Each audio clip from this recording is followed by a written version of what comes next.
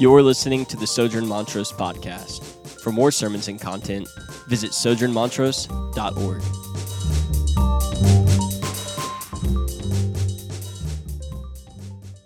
Okay, so let's jump right in, right? We're busy about answering that one question this morning. Why would it be to the advantage of the disciples to have the Spirit instead of Jesus' real physical presence? And so this is what the text says, starting in the latter half of verse 4. Jesus speaking to his disciples, "I did not say these things to you from the beginning because I was with you.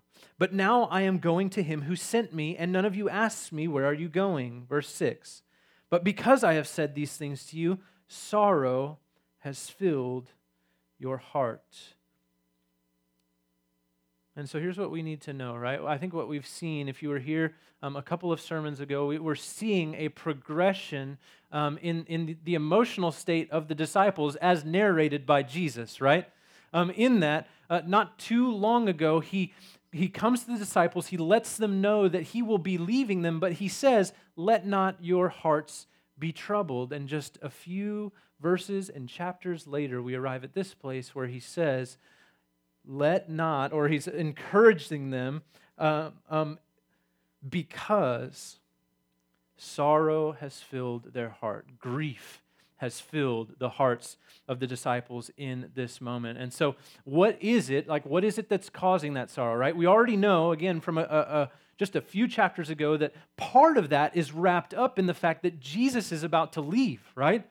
Like, just imagine for a moment that you've sort of forsaken all other things in your life, your job, your income, all this other stuff, to go and follow this teacher who you believe to be the Messiah, right? The one who will come and bring into being the very kingdom of God, who will reign and rule in peace and in glory and in joy and in wonder, right? You've followed him around for the better part of 3 years, and now he's telling you, "I'm going to a place that you can't yet come to." Right? So that's part of it, but here's the other part, right? Let's just read the first couple of verses from chapter 16 that we skipped over, right? Starting in verse 2, it says this: "They will put you out of the synagogues. Indeed, the hour is coming when whoever kills you will think he has offered service to God. And they will do these things because they have not known the Father nor me. But I have said these things to you, that when their hour comes, you may remember that I told them to you." And here's essentially what Jesus is saying. He's saying that they will now begin to bear, right? They will now begin to bear the brunt of cultural opposition. Throughout Jesus' ministry, he's sort of borne that in and of himself, in that much of the complaint, much of the cultural disdain for this message and for what Jesus is preaching is towards him himself. But what he's saying is that with me absent, there's a reality that's going to happen to you, and it's going to be so severe, in fact, right, that not only will you quite possibly, most likely, lose your life, but in losing it, it will be deemed not as a loss to the world, but as a gain. Right? So it will not be seen as something that is unjust, right? It will be seen as something that is entirely just. People will think that by killing you, they are offering service to me. That's how dire the cultural reality is about to become for the disciples. It's about to become very uncomfortable, very socially unprofitable to be a follower of Jesus in this time and in this space. And it's into that reality, right, that Jesus says, "I'm going to tell you these things in response to the fact that you have this sorrow in your heart over the reality of what's to come, that I'm leaving and that it's about to get really difficult to be my follower in the world."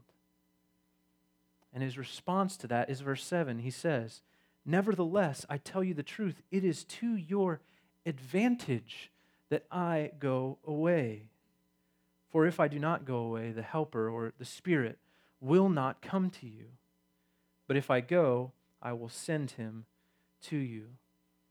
So what is it that makes that comforting, right? I mean, at first glance, it's just kind of like, okay, so there's this spirit helper thing that's gonna come and hang out, right? How is this comforting to the disciples? What is it that Jesus so confidently into their sorrow says, nevertheless, it is to your advantage that I should go away, because if I go, then in comes the Spirit. Well, if we have some familiarity with the Old Testament, then what we can know, just by sort of a survey of many different verses, especially in the prophets, in Isaiah and Joel and Amos and Jeremiah, right, that the Old Testament sort of points to or makes a lot of prophecies about a coming day, right? Much of it is about the promise of a Messiah, right? And I think many of us are more familiar about that reality because we talk about that in relation to Jesus. But here's the thing, accompanying a lot of those prophecies and a lot of those promises from the Old Testament of this Messiah that would come, there are also many promises that speak of the day where, because of the Messiah and because of the ushering in of God's very own kingdom, right, on earth, that the Spirit and the Spirit's presence would be part of what characterizes that kingdom. And so the comfort that Jesus is giving is a comfort of promises that are fulfilled, not only in Him being the Messiah, but in Him being able to usher in this kingdom, and part of what characterizes that kingdom being the very presence of God in His Spirit.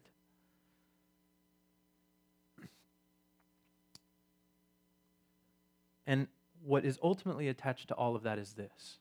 Right, again, so if the narrative of the Old Testament surrounds the coming of the Messiah, the inbreaking of the Messiah's kingdom, and the presence of the Spirit in that kingdom, right? And then finally, the one thing that you always see attached to these sort of prophecies or promises of the kingdom in the Old Testament is that this kingdom would never end.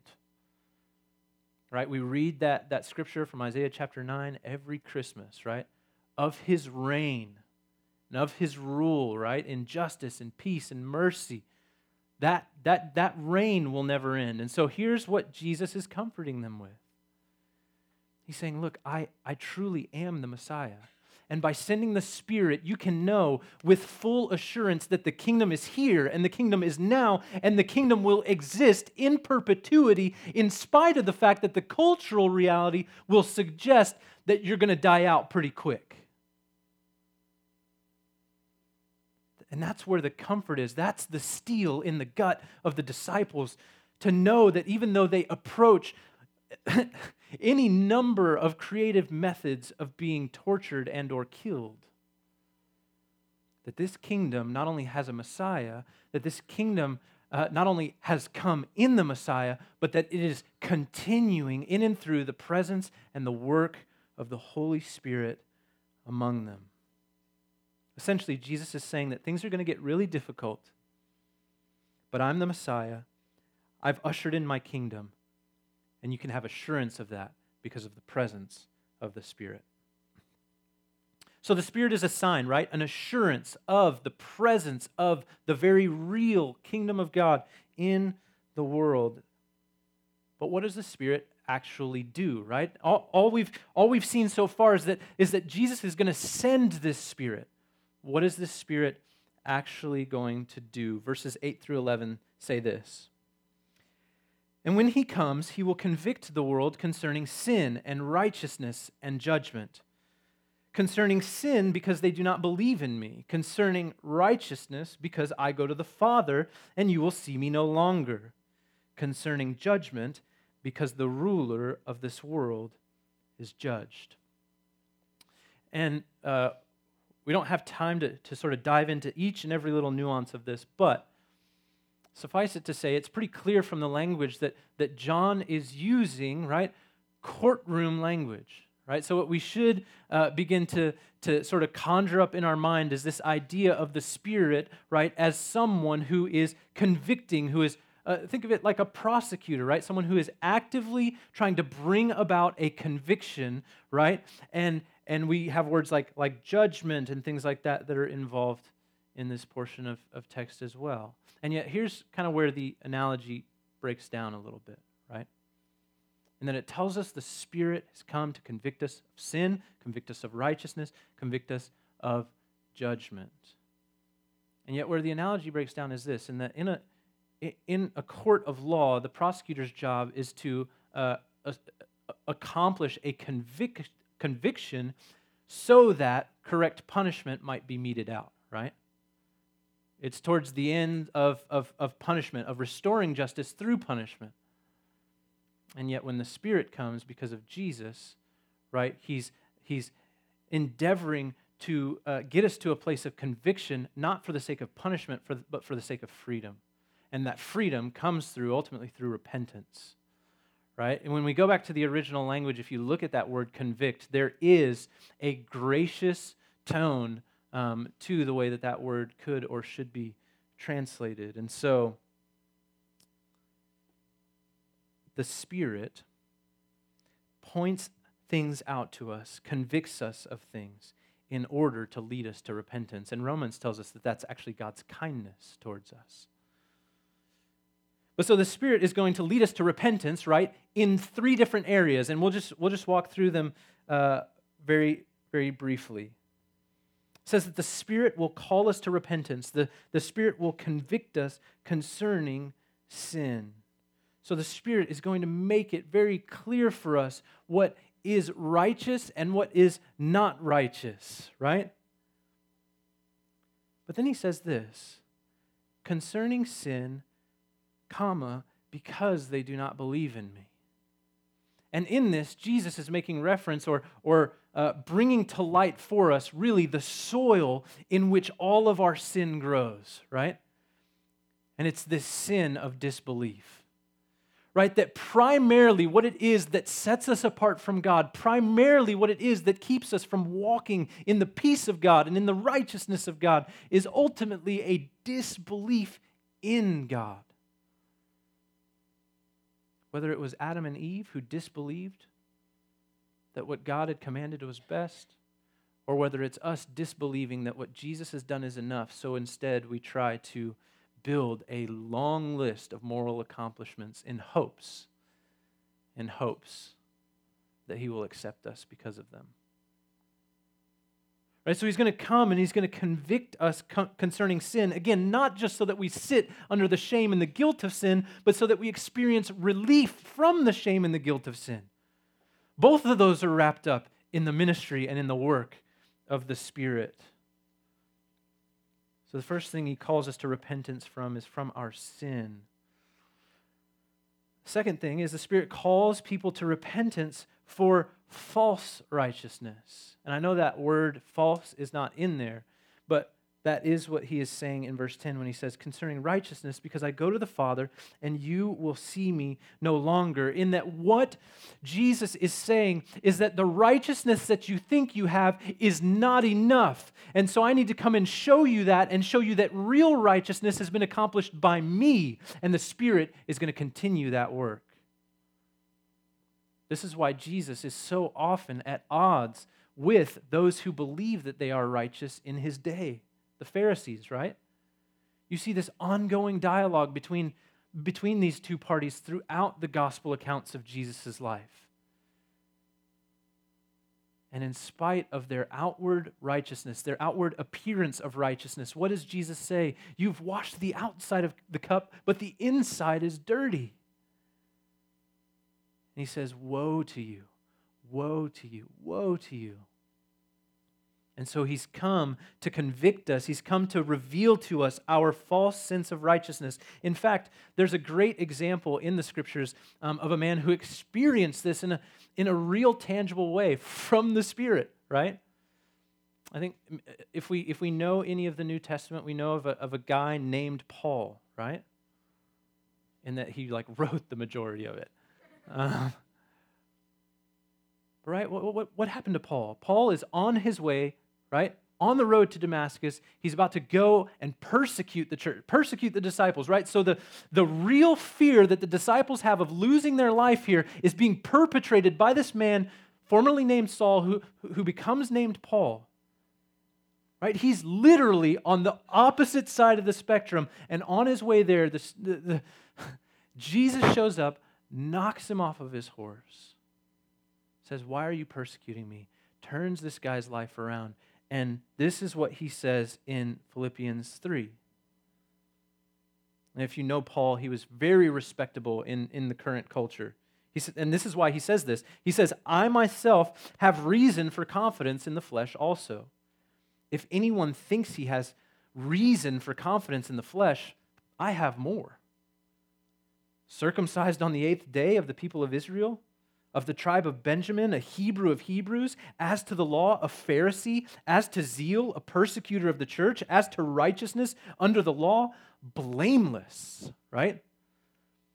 So Paul says, look, if there were any sphere, any place for having confidence in what can be accomplished in my flesh, then I would have more reason than any of you to be confident. And he lists out his accomplishments, right? But then what does he say? "But whatever gain I had, I counted as loss for the sake of Christ. Indeed, I count everything as a loss because of the surpassing worth of knowing Christ, my Lord. For his sake, I have suffered the loss of all things and count them as rubbish, in order that I may gain Christ and be found in him, not having a righteousness of my own that comes from the law, but that which comes through faith in Christ, the righteousness from God that depends on faith." That's the work of the Spirit in Paul's life, convicting him of his false righteousness and showing him the way to true righteousness through Jesus. And then third, the Spirit calls people to repentance for their incorrect judgment, right? In that essentially what Jesus is saying and recognizing is that our world will consistently and constantly be filled with false moral and ethical judgments. Moral and ethical judgments that our culture will hold up and say, this is the way, this is the truth, this is how things should be, this is morally right.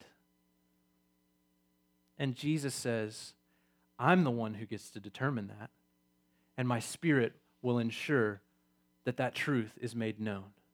And my Spirit will ensure that that truth is guarded and guided and protected and given to the saints.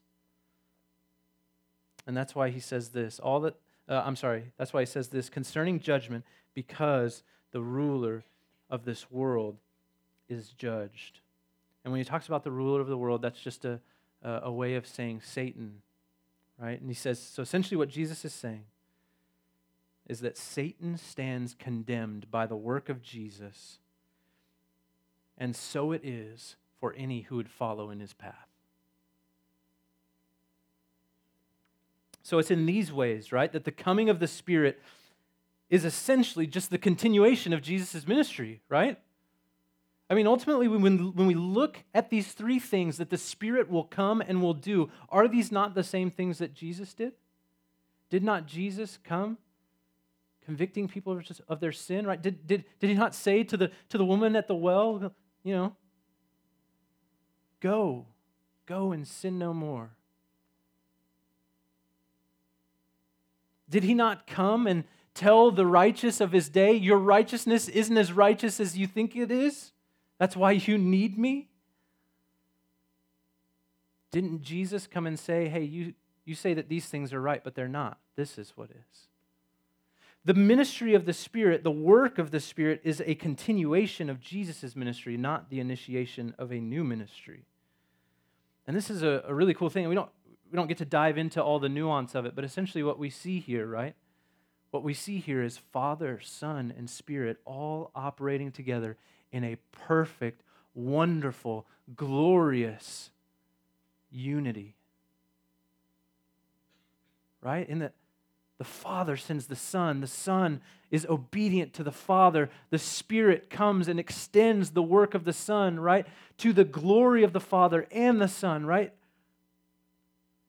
What you see here is an incredible unity in terms of purpose and desire and what it is that will come to pass, and each of them are playing their role within that story. It's amazing.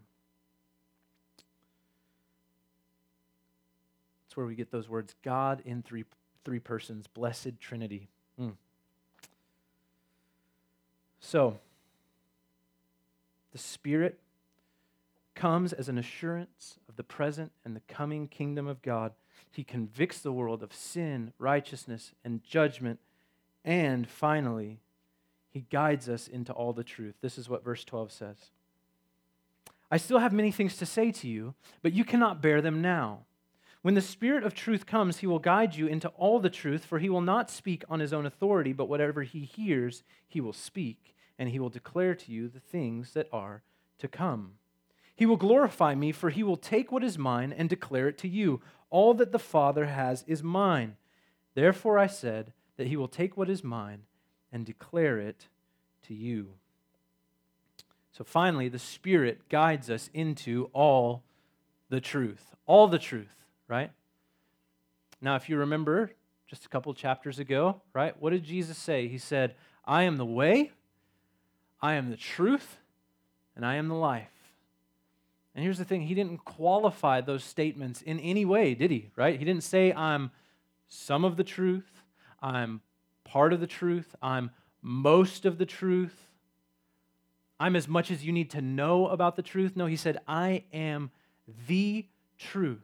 So when Jesus says that the Spirit, one, is a spirit of truth, but also one who will guide us into all truth, what He's telling us is that the Spirit is going to guide us into a fuller and more deeper understanding of Jesus.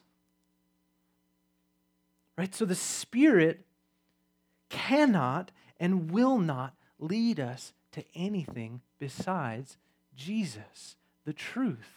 The locus, right? The focus of the truth is Jesus. So that's where the Spirit is taking us. And that's important for us to know.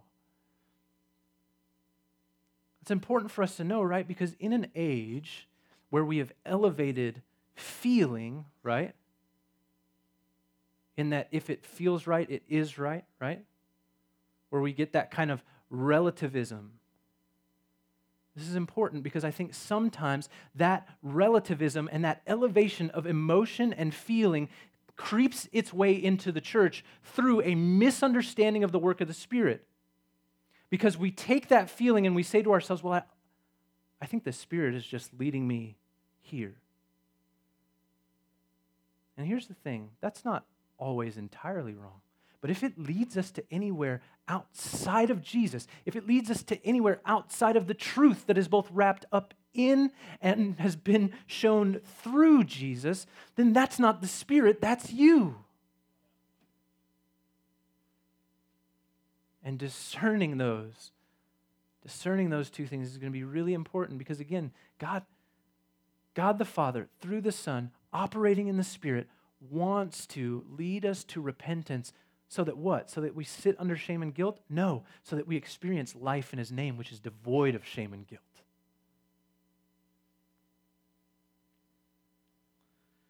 So the Spirit leads us into all the truth. And then it says this, that He will declare to you the things that are to come, right?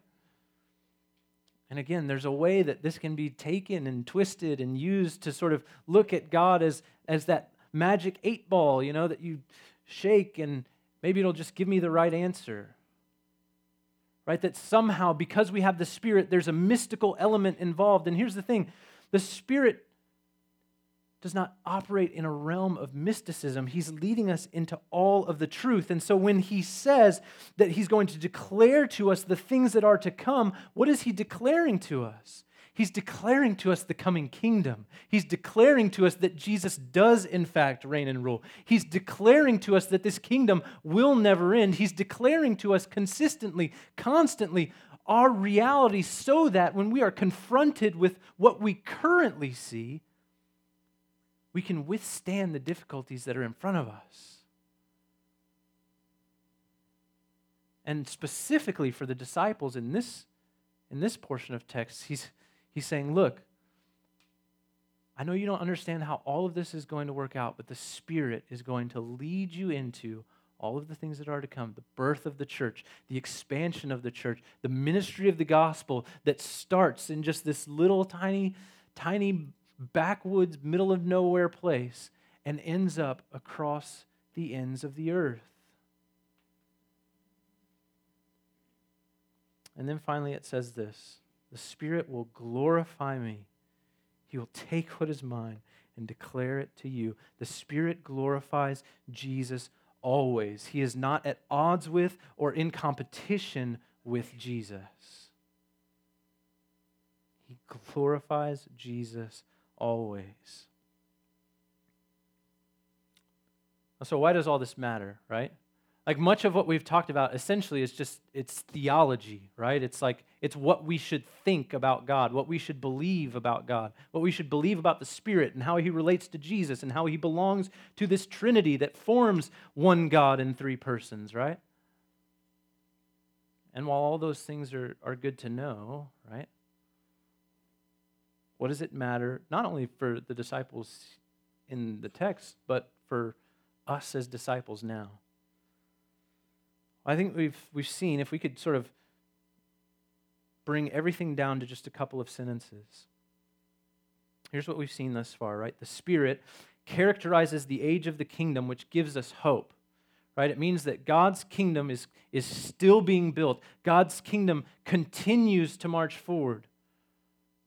As the New Testament would tell us, He leads us in triumphal procession. So the church is always marching towards victory, no matter how many statistics would say something to the contrary. So we have hope. But then the Spirit draws people into that kingdom by leading them to repentance, right? He draws people into the kingdom by helping them to acknowledge their sin, their false righteousness, and their imperfect judgments, and instead finding Jesus' perfection, Jesus' righteousness, and Jesus' good judgment over us, which is forgiven. He leads us into holiness. And then finally, the Spirit guides and instructs His people, God's people, the church, in all the truth as revealed not only in but by Jesus, right? So we have help. Right, so with the Spirit, we have hope, we have holiness, and we have help. Those are the three things, essentially, if we could just boil it down to three words, that's what we have in the Spirit. And it's as we experience this hope, and it's as we grow in this holiness, that we accomplish what Jesus has tasked us with doing by the Spirit's help. You see, let me just jump back a little bit further than where we went. Right, just 2 verses in the chapter preceding. This is what Jesus says to His disciples. He says, "But when the Helper comes, whom I will send to you from the Father, the Spirit of truth, who proceeds from the Father, He will bear witness about me, and you also will bear witness because you have been with me from the beginning." You see, the task that He's given the disciples, the task that not only leads them to a place of fear, but will ultimately lead them to great discomfort in the body, is the same task that you and I have been given as His disciples. Right? That if the Holy Spirit has come, the Spirit of truth that proceeds from the Father has come to bear witness, and that Spirit now indwells you and me, the people through whom God would reveal Himself, then surely it's going to require us at some point to bear witness to Him. And so the stakes for them were high. The stakes for us are just as high. In that the mission of God in Montrose, in Houston, and in the world is what's at stake for the church, for the people of God. Make no mistake, that's a huge task.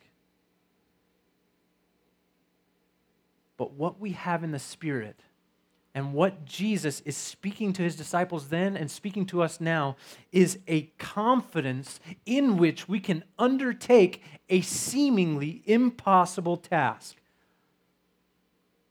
We can take this, so I don't care how many times you've seen Tom Cruise like do the impossible and somehow end up with mission accomplished, right? Like this is the mission impossible. What Jesus has asked of his disciples here and what Jesus is asking of us now is the mission impossible. And yet Jesus tells us that with the Spirit, it becomes possible for us. Right? The cultural outlook for the disciples here was getting increasingly dire. It's getting increasingly dire for us too. Not nearly close to where they are yet, although there are parts of the world where Christians do experience that reality, for whom we should be in regular prayer for.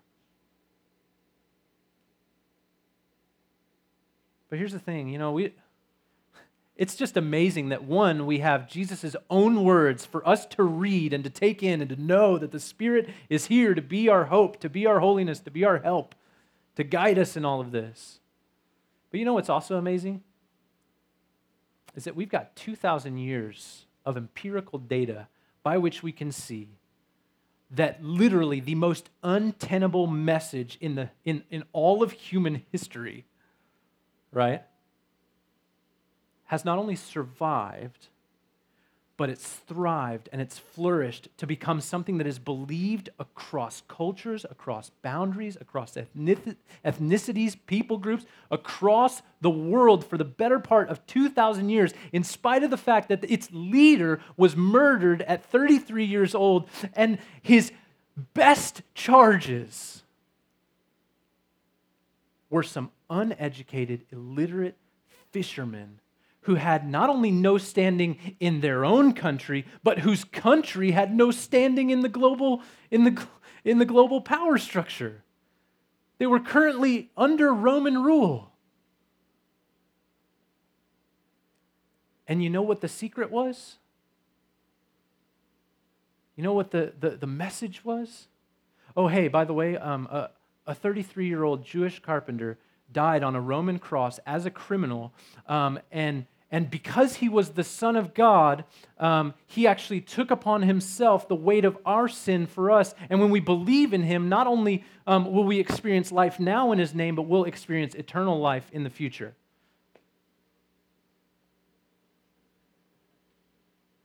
Like, let's just be honest, right? Like, probably many of us have been sitting in church for a while, but that is ridiculous on its face, isn't it? I mean, you tell me there's life on Mars, I'm like, hey, maybe there's aliens out there. Like, that's literally more plausible to most people.